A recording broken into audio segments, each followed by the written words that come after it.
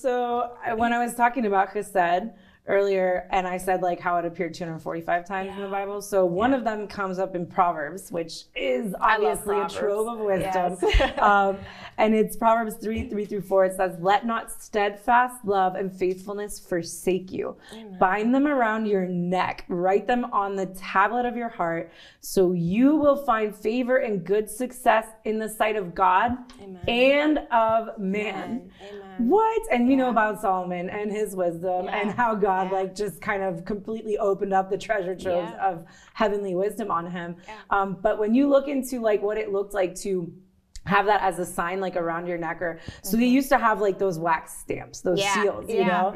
And this is a ring from Saved, Sealed, and Delivered. My mentors, but it kind of reminds me like it's my own personal a signet. But like when you think about actually wrapping, right, what steadfast love and faithfulness would look like wrapped around your neck, right, and written on the tablet of your heart, like those are your innermost being, but also your outward appearance. And so I feel like the reason it went in order from like around the neck, like outwardly appear, okay, but then the inward part, because when we forget, like, and I wear this as a reminder to like, signify like love, steadfast love, faithfulness, then if we have it written so deeply inside our core that it's like, that's the second incoming, you know, like you have two different things to deter the bad traffic, like the I think you almost have to leave the house some days with it already prepared. You know what I mean? Like you gotta put on the shield. You gotta put on righteousness to be prepared to go to battle. I think sometimes we get so busy, we're not prepared for offenses and things to come.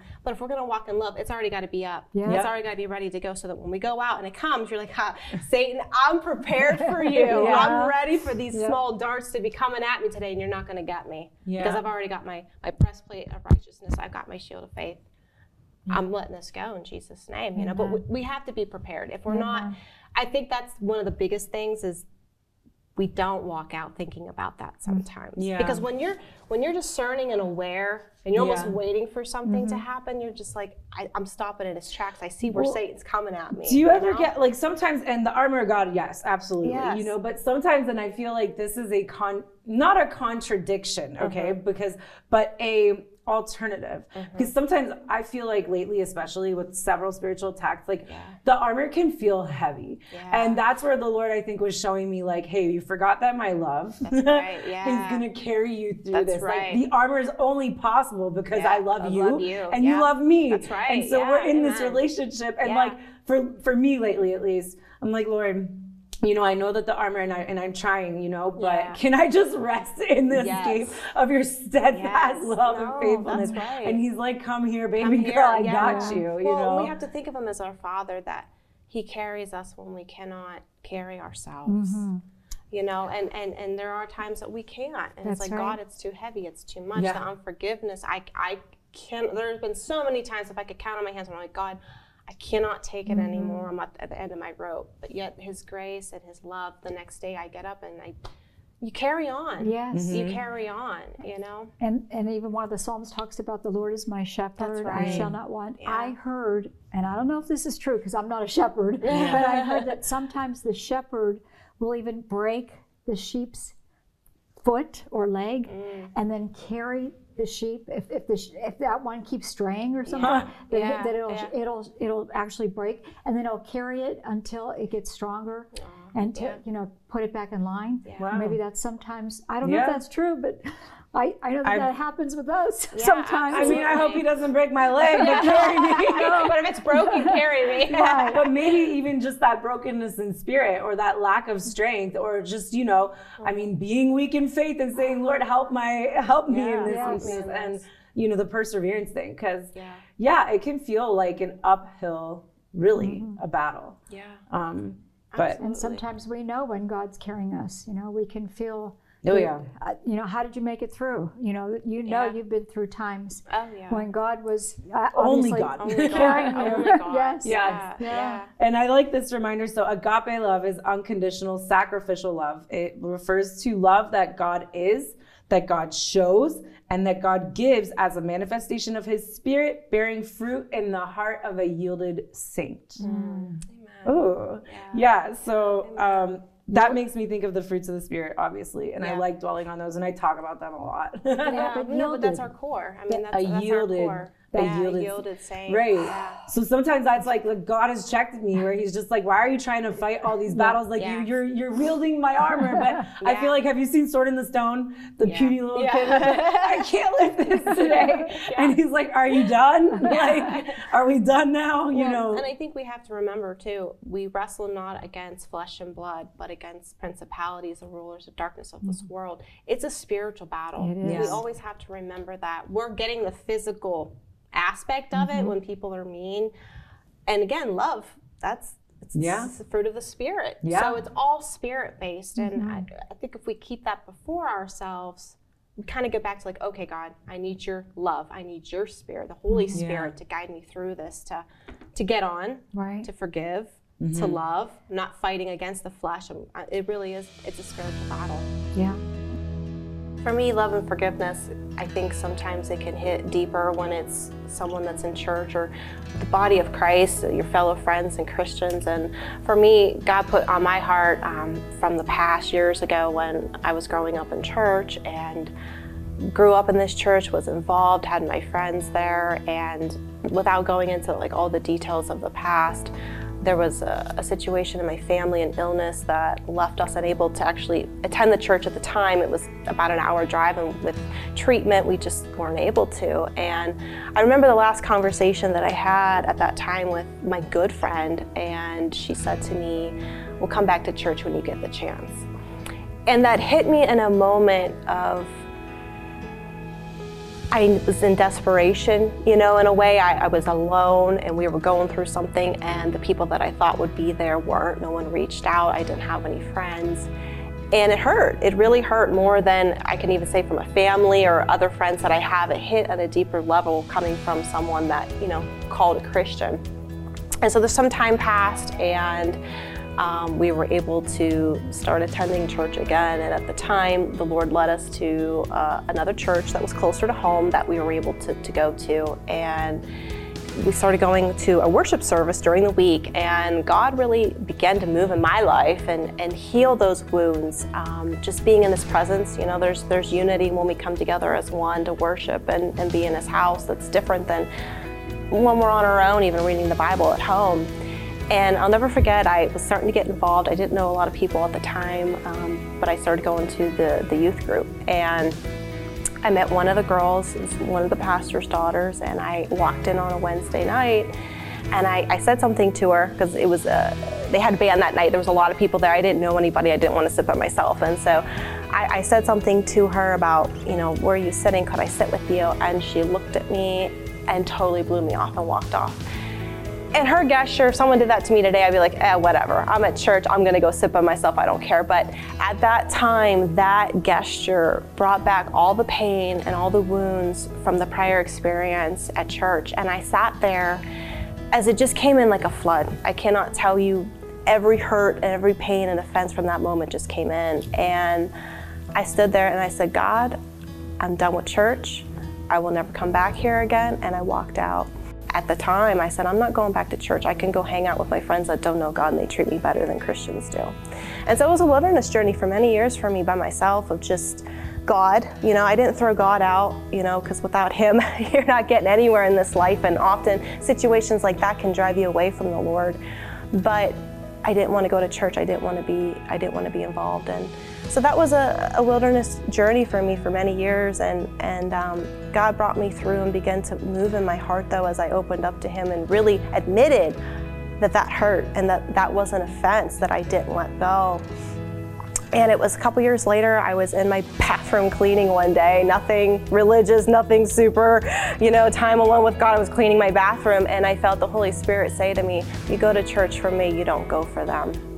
And it was a moment where I felt the veil just drop off my eyes. It was like everything that had hurt me from the past was gone. God completely healed me from that situation. And I was able to, in fact, go back to that church, be around the same people, and was completely unmoved and indifferent, because I realized it's not about other people, it's about Him and His business and what He has for us. You can see that, you know, what did Jesus say about turning the other cheek? Yeah. You know, I've been in we used to live in Miami, and oh my gosh, things can escalate so quickly there, like just driving and the traffic, and people get angry, and like if you smile at them, what are they going to do? But if you start holding up, you know, fingers, to, they're going to turn over and shoot you, or you know, like they have. It's just crazy. So it's like it's happening everywhere these days. It is. It happens here too. Like violence has just become, and it's because people are so separated from God's love. Absolutely. And also like love. Like obviously most of these situations, if you look into, and it's terrible with the school shootings and it's violence. It's a rampage of violence, and we know who the father of that is. It's the devil, right? But it's like you couldn't be farther separated from God's love if that's your operating spirit and behavior. And not only that, but obviously it's an environmental thing too, like the nature nurture. And you know, that's why as mothers especially and grandmothers, or just even people that are being willing to go in front of cameras and talk about this stuff to spread the light and love of God and be his vessel, and like you said, loving people into salvation, not condemning them into salvation, you know. And I'm very quick to like kind of check myself when it comes to that, because this is a era of comparison, and it's a lot of it is social media based. Like you scroll and all of a sudden 15,000 subliminal messages just swiped your face, and you're like, all this stuff is going on subconsciously now. Because think about it, before we used to have to flip through a newspaper or flip through a magazine. You would get one thing at a time.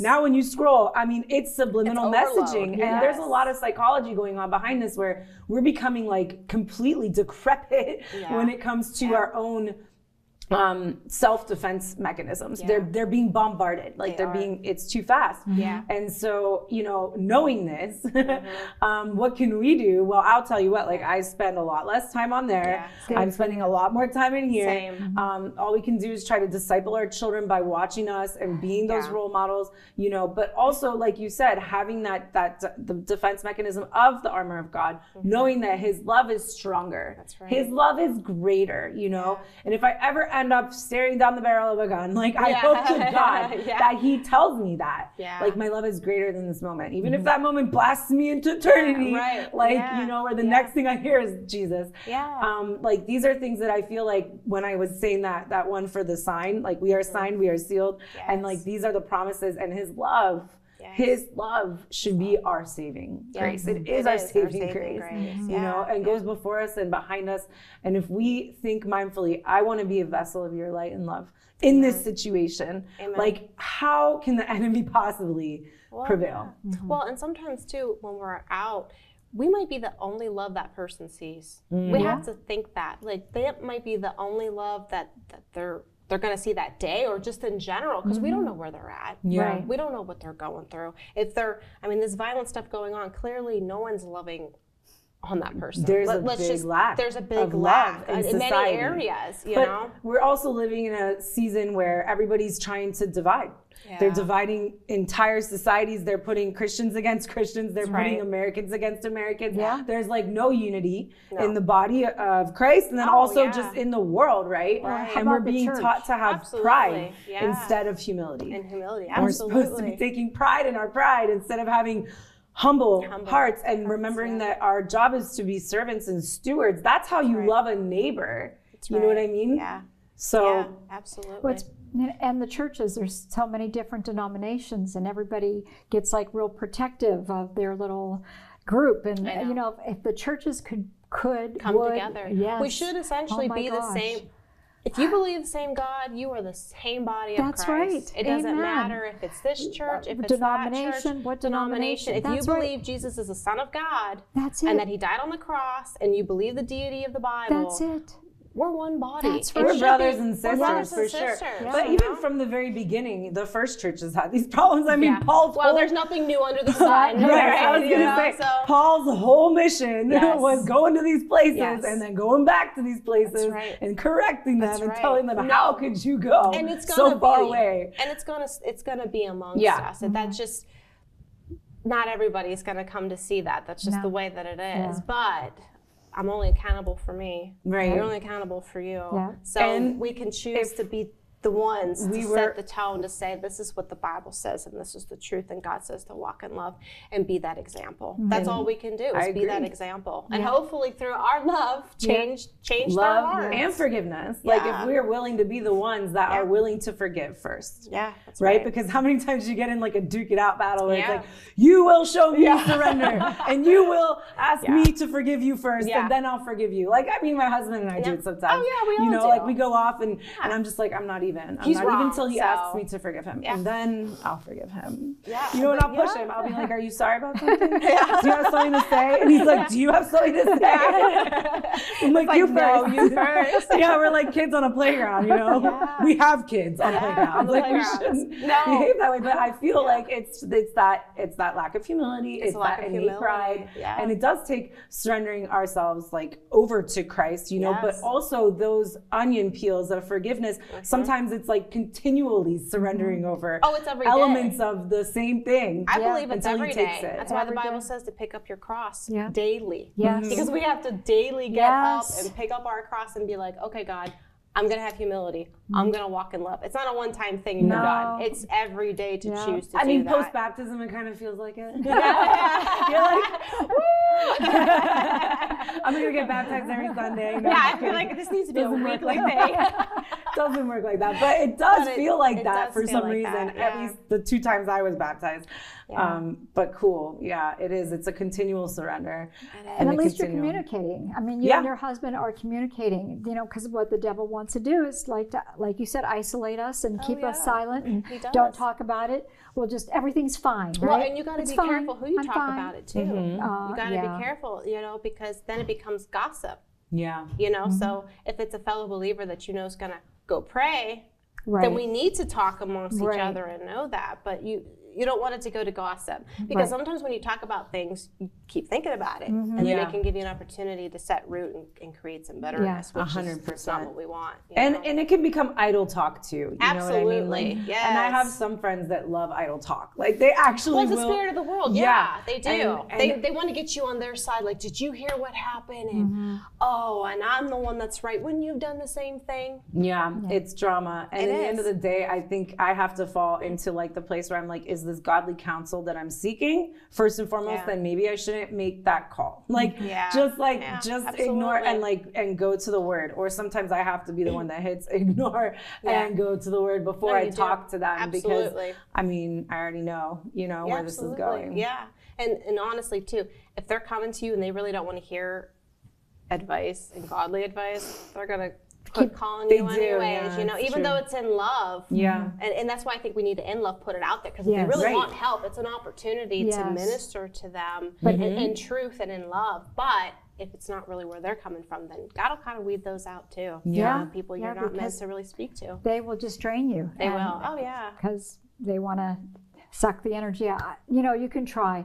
We try. We want to be examples of Christ's love. We want to, you know, tell our friends about, but sometimes people don't want to hear it. Like they just want to talk and talk and talk. And you guys, you don't have, there's only so many hours in a day. You have little ones, you have husbands, you have jobs. How many hours can you, you know, drain, let somebody else, because that's what the enemy does too. He tries to distract, and he will try to steal time. Oh, absolutely. Steal your time. If he drains you so past the point that you are so physically tired, then it's like spiritually, and it just keeps building. It keeps building. You're right. You know, and we have to be aware of that, because sometimes we think we're in a spiritual battle, and ultimately it is.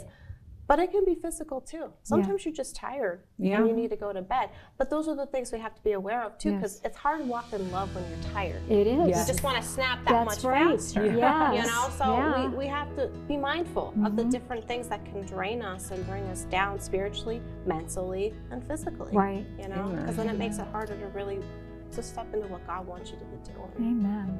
Amen.